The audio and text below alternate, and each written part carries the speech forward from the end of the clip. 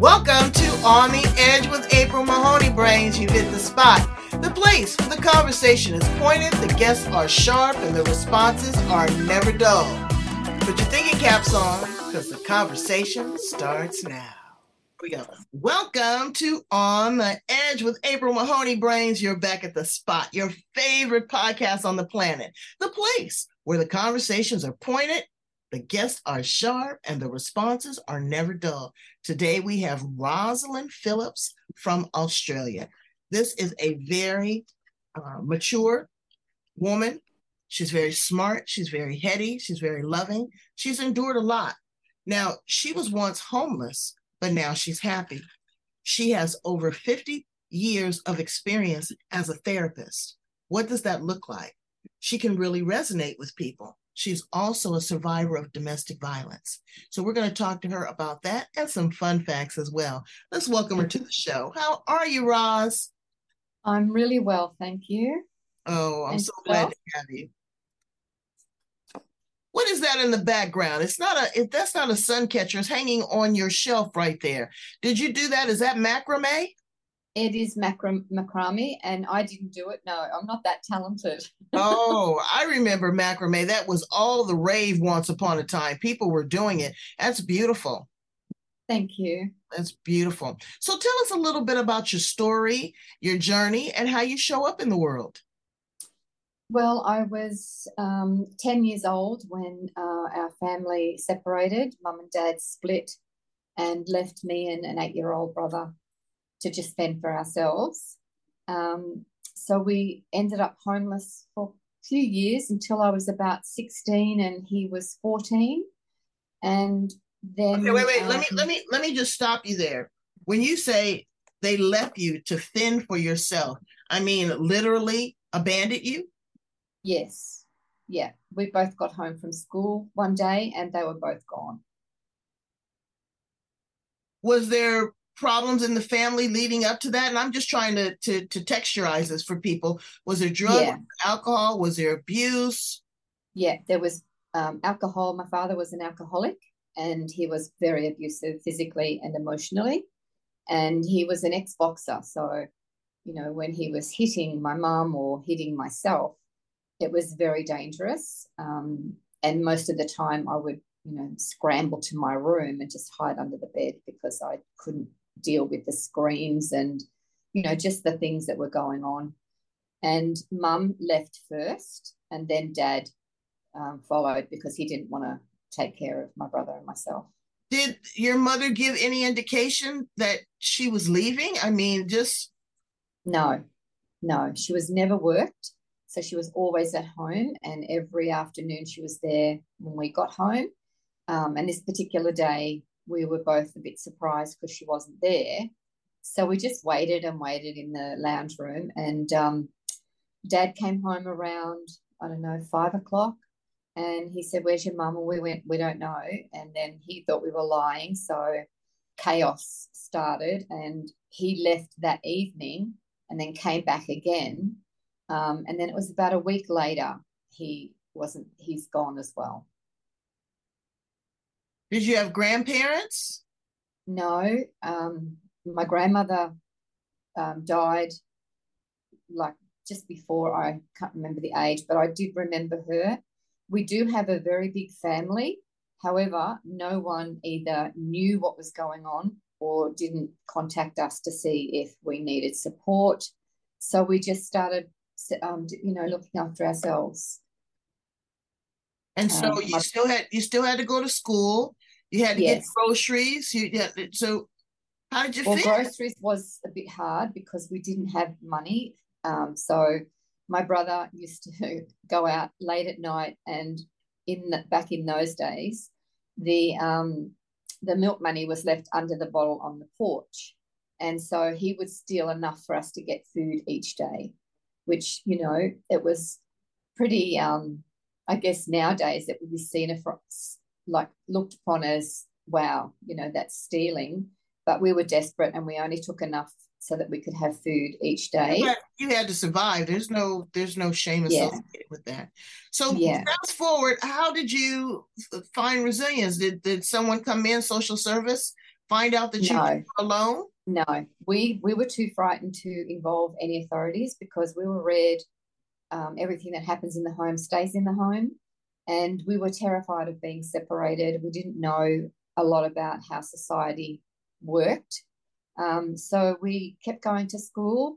I got to year 10 and then I had to leave so I could get a job because it just got too hard. And my brother, unfortunately, he left when he was 14 years old. So he didn't have, the good schooling. And unfortunately, he became a heroin addict. So, yeah. Where is brother now? He lives south of Sydney in New South Wales, and he's doing quite well now. Is he? Yeah, we're very close. It's just one of those things that I went down a different path. I guess I could have done the same thing, but after seeing what my dad had done, I never wanted to have anything to do with drugs or alcohol. Wow. Well, bravo for your resilience. Thank the universe for shining a light on you. Have you ever reconnected with your mom or your dad? No, my dad died when I was 19. I had to go and identify his body because I was the oldest sibling. And my mum, I never reconnected with. She would be 86 now. And I believe she's in a nursing home with severe dementia. Wow. Mm. That's one harrowing story that really is of survival. So fast forward, uh, you went into the field of psychology, I guess. And I'm not assuming, but I know that there's a lot of people that are traumatized and they Yeah. go in that direction because it's a way of identifying, opening up, but also healing. Is that why you chose Yes. psychology? Yes, it was. I started working with homeless youth and I loved it because I could relate to them. I knew what it was like. And they were pregnant girls that were 14 upwards and they were kicked out of home because they were pregnant. So I would help them and their partners to either, make a decision. Do you want to keep the child? Do you want to adopt it out? Do you want to have an abortion? Whatever way they wanted to go. And then I would support them with education and find childcare for them to go back to school. So I did that for 5 years, and that was the pinnacle of my career. It was so rewarding, and it was just to give back. Well, that is huge because young people need support. And Brains, Mm. let me say this. It's none of my business, okay, how you raise your children. But the worst thing you can do is your child, you put them out on the street because they've had a sexual indiscretion and they've gotten pregnant. Get them help. If living with that and looking at that is traumatizing for you, I get it. But find them some support. It's a baby raising a baby. You don't know what you don't know. And to put a child out on the street is difficult. For a young woman to have to give up a child by abortion, that's traumatizing for the rest of their life. To be able to have to give your child up for adoption and not have any connection with them is traumatizing. So please, dial back, take that into consideration, handle it with love, handle it as how you would want someone. I know you're going to go off and you're going to scream and holler and all that, but once you get through that emotional part of it, really look at the compassion part of it. So Yeah. you moved from working with at-risk youth, and then where'd you go in your career? I then did a teaching degree. So I was teaching at TAFE, again, teaching young teenagers. Then from there, I moved from Wollongong in New South Wales to Queensland after I'd had my family. And, so I've been living on the Gold Coast now for 24 years. But, eventually I married my first husband when I met him when I was 16, got married when I was 19 and had my first son at 19, and he was born with a severe disability. So again, that was like a bit of a shock because I had never heard of anything about disabilities or anything like that. And my first husband was very abusive. He almost killed me within an inch of my life, and that's when I left. When I came out of the hospital, I didn't return. Have you taken a self-defense course now? Do you know how to kick somebody's butt to defend yourself? don't want to do it, but you know what?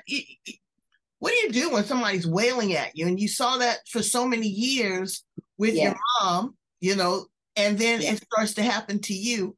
What goes off in your brain? What triggers that? What goes on? You know, when I first met him, I thought he was the most beautiful man, and I always told myself I would never marry anybody that, was a drinker or was using drugs. And when my son was born, he was about, I think, 9 months old. We were actually raided by the police, and I didn't know what was going on.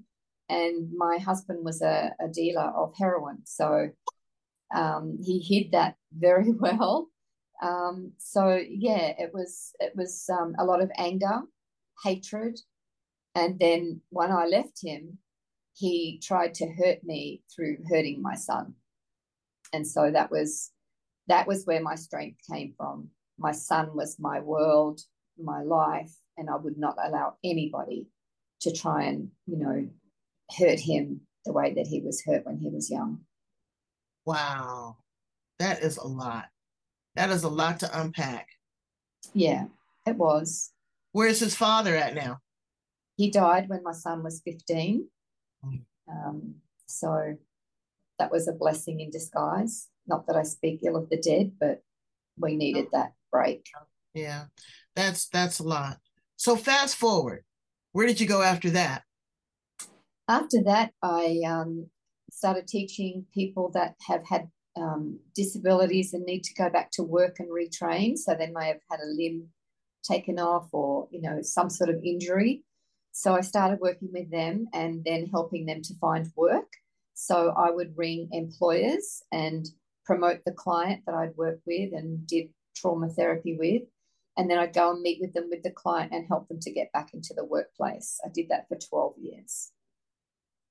So you have worked with disadvantaged youth, you've worked with abused individuals, you've worked with special needs population. Yeah. What is your why? Now I know that you want to give back, but really what joy does this bring you? What makes you feel fulfilled through all of this? Because again, and I'm just looking at it from an observer's point of view, some people could say that all of this work is re-traumatizing because you Mm. keep reliving experiences from your past. What gets you over the hump? What gets you over the hurdle? So I had many years, my spirituality and my belief in the universe, I believe, was kept me totally safe. And, I was looked after by them even when I was a child. That faith has kept me going. And when I'm working with a client, I've had like a lot of in-depth therapy myself. So the triggers are still there, but they're not attached. There's no emotional attachment to them anymore. So I'm able to give the clients all my attention, my energy, the energy exchange that we have. And the most I get out of my work is when I see someone come in that is so broken and traumatized, and I see them go through that to the end of their journey, and then they succeed in whatever they want to do. That's my goal in life, is to just support people that need the support, because I didn't have it growing up and I know what that's like. And I know I'm only one person, but if I can just help one person's lives or many, at least I'm contributing to, making people feel happy and allowing them to relive and take their journey to a different destination that's more positive for them. Well, that's good. Now, what sort of modalities, what helped you um, deal with this and cope with it? Was it like hypnotherapy, psychotherapy, talk therapy, Reiki, emotional freedom technique? What type of modalities did you put yourself through to be able to stabilize? All of the above that you just mentioned. Mm. I do Reiki once a month. I do a lot of cognitive behavior therapy. I've done rapid eye movement therapy. The latest one that I did Wait, stop right there. What is rapid eye therapy? What is that? so when you're traumatized, behind the eye, it takes like a snapshot. And so when you're being triggered, you're revisiting, and that brings up everything from behind the eye, the memory Wow. And so what they do is they change that by using their fingers and moving it around certain places. And you decide what you want to change that feeling to. So it's a more positive feeling. And so then you just do that, create a positive, because the brain can't have a positive and a negative at the same time. So Wow. the eyes are moving all the time in different directions, and it's reframing the mind and the body. Really? I never heard of that. And Yeah, I've done the inner child, I've done the shadow work, the breath work, the mirror work. yeah, There are so yeah. many things that you can try, brains, outside of medication. And if you need medication, get that under doctor's care. But there are Mm-hmm. so many different healing modalities, and it's trial and error. Everything is not going to resonate with everyone, but at least try them. And then you have all of these tools in your toolbox. You also have written a book. Tell us about that. I wrote the book last year, launched it in October Let's see it. last year. Um, Wow, the night before. and Okay. that's because it was the night before we were left on our own. And my healing hands and the butterfly represents my grandfather who passed away. And when he passed away, a butterfly landed on my shoulder. So it was a sign for me that I knew he was okay. Wow. Okay. You are going to grace us with an excerpt of the book. Tell us a Mm-hmm. little bit about it. So it's based on the first 16 to 22 years, from 10 to now. And it just goes into my journey about how we overcome things, how I read my son. My son has been, through a lot of abuse, um, but he's such a soldier. He keeps going. He's 47 and functions at a 12-year-old, but he's just an amazing young man. Um, so I'd like to just maybe go from the beginning. Um, it was a chilly day one winter's afternoon. I arrived home from school to an empty home. I waited for my younger brother to arrive home to ask if he knew where our parents were. When he arrived home, I asked, "Did Mum tell you she was going to be home?" His reply was, "No, why?" I replied to him, "She's not home, and neither is Dad." We both waited for a brief period and then went to a neighbour's home to ask if Mum had been there. I asked if they knew where Mum was, as she's not home. The lady residing there said she did not know where Mum was and she had not seen her all day. I went back to the house and went into the bedroom of my parents to find that my mother's clothes were gone. Feeling very scared, shocked, and overwhelmed, my brother and I looked at each other, very confused. Our mother had never been home when we arrived home from school. A brief time later, our father arrived home from the local pub where he spent most of his afternoon when he finished work. We sat looking at each other, and our father inquired, "Where's your mother?" We both replied, "We don't know." Our father responded, asking, "Do you mean you do not know?" We sat quietly and terrified as went to the bedroom and then yelled at both my brother and I, "Where is she?" We both replied once again that we do not know. Eventually, he left. Later that evening, we came out of our rooms for dinner and tried to discuss with him what was happening. He had no answers for us. After dinner, we both went to our rooms, so confused, and believed our mother would be back the following day. Unfortunately, that day never came. Wow. Re- Reflecting on my abusive childhood, and with those words ringing in my ears, well, how do I know if she's mine? I recall how devastated I was. Those words rang through my head like a broken record that would not turn off. This statement was a statement I could never understand. I remember it felt like my entire world had just crumbled, and I felt such a devastating level of shock, anger, and was so emotional. I was unable to function. I found it exceedingly difficult to make friends as I was never sure what was going to happen next. That came from I was about 9 And I went to my mum because my dad was very abusive towards me. And I said to mum, why is dad always nasty? Why is he always hitting me and attacking me? And she said, don't be ridiculous. He loves you. That night, I heard them in the kitchen talking. And my mum said to him, you need to stop treating her the way you are. And he said, well, how do I know she's my child? Because I was in the army when you fell pregnant. So about 5 years ago, I finally did a DNA test. He wasn't my father. And I found that my father is dead, my biological dad, and he was from England. So the trauma just kept going and going and going. And now I'm so pleased to say that I'm the happiest I've ever been. I think I finally have reached that point where I don't think there's anything that could make me feel the way I used to feel back then. You know, my trauma is that bring you joy now, Roz. What um, brings a smile to your face outside of my that? little dog. I have a beautiful little dash hound. She's 12 years old, Oh, and she's my world. Everything we do together. She's a part of my practice. So when people come to see me, she's here. She welcomes them. She cuddles them, and they get on the ground and cuddle her. oh. Um, I love to go out just to have a meal out every now and then. I love to read, but mostly I like to just relax and meditate and just take myself to wherever I want to go. Let's ask you some fun questions.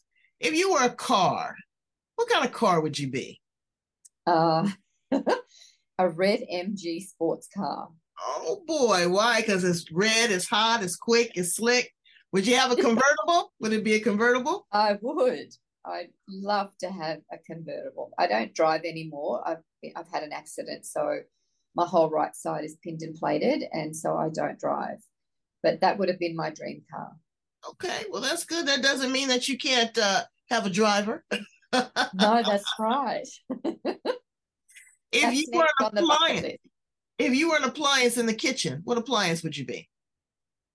Um, a toaster Why? because it's warm and it's makes you feel good. It does. It absolutely does. If you had three wishes, what would they be? Oh, Lord. Um, I would wish to have a connection with my daughter again. I wish for my son to live a very peaceful, happy, contented life even after I'm gone to the afterlife. And thirdly, I'm actually going to succeed with my third wish. I'm leaving on Wednesday to go to Malaysia for a month. What are you going to do there? I'm going over there to visit the orphanage over there and also the temples and just really rejuvenate my batteries. Is it a part of a retreat? Are you going with a group? No, just on my own. Oh, come on. Really? Yeah, How exciting. You planned it all out and mapped it all out and everything? I did. I did. I did it all myself, and I'm super excited. I can't wait. It's Wednesday afternoon. I leave, Wow. so Are you going to yeah, report back to us, please? You're going to take a lot of photographs and everything? You're I just smiling? definitely will. I'll email them to you. So, helping a disadvantaged third world country is very philanthropic of you. It's Very, it's something I wanted to do when I was teaching, and unfortunately, I had a spinal injury, and I wasn't able to fulfill my dream. And that was back when I was about it was in 1994, and it's been a long journey since then, having to learn how to walk and have other surgeries, etc. But I'm at the point now where I'm able to fulfill that dream, and I think that's why I'm so excited because I feel like I've come out of the darkness and now I'm heading right into the light. well, I wish you the very best. Of course, I want you to be safe. Uh, Again, get some. I don't think you can take mace internationally, but you know, a good 1-2 if you come across anything that's adverse to what you Definitely. want. But I know that you are going in the light. that God is going to be with you. It's going to guide your steps. You're going to be healthy. The food's going to be great. And you are going to make a massive impact on children's lives as well as your own. So bravo. Please tell my brains how to get in contact with you. They want to work with you. They want a copy of the book. So you can contact me on my website, which is tranquilitycounselingservices.com.au. You can email me on tranquility, number 2, U for umbrella, number 25 at yahoo.com. Or you can ring me on WhatsApp on +61 0430 864 144. Brains, did you get all that? If you didn't, I'm going to provide it for you at the back part of this as well as in the show notes. Rosslyn, thank you so much for peeling back the layers of your life, sharing that with us. You are a woman of great resilience. I hold you in high regard and esteem. I ask that all the angels walk with you every day, bless your son, and also an opportunity to reconnect with your daughter. It's not over until it's over.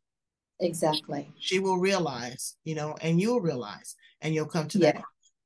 Thank you so much. Brains, this has been a tearjerker. Okay. But it's a story of resilience. Absolutely. I need you to go in, love, like, share, and subscribe. Love, like, share, and subscribe. We're on every place in the planet, every podcast. This is your favorite place. Roz is just an amazing woman. Go in, check her out. You can do a discovery call. You can find out what it is, especially if you're there in Australia. When she comes back from Malaysia, she'll probably want to work with you. All right, Brains. Thank you so much. Have an amazing day.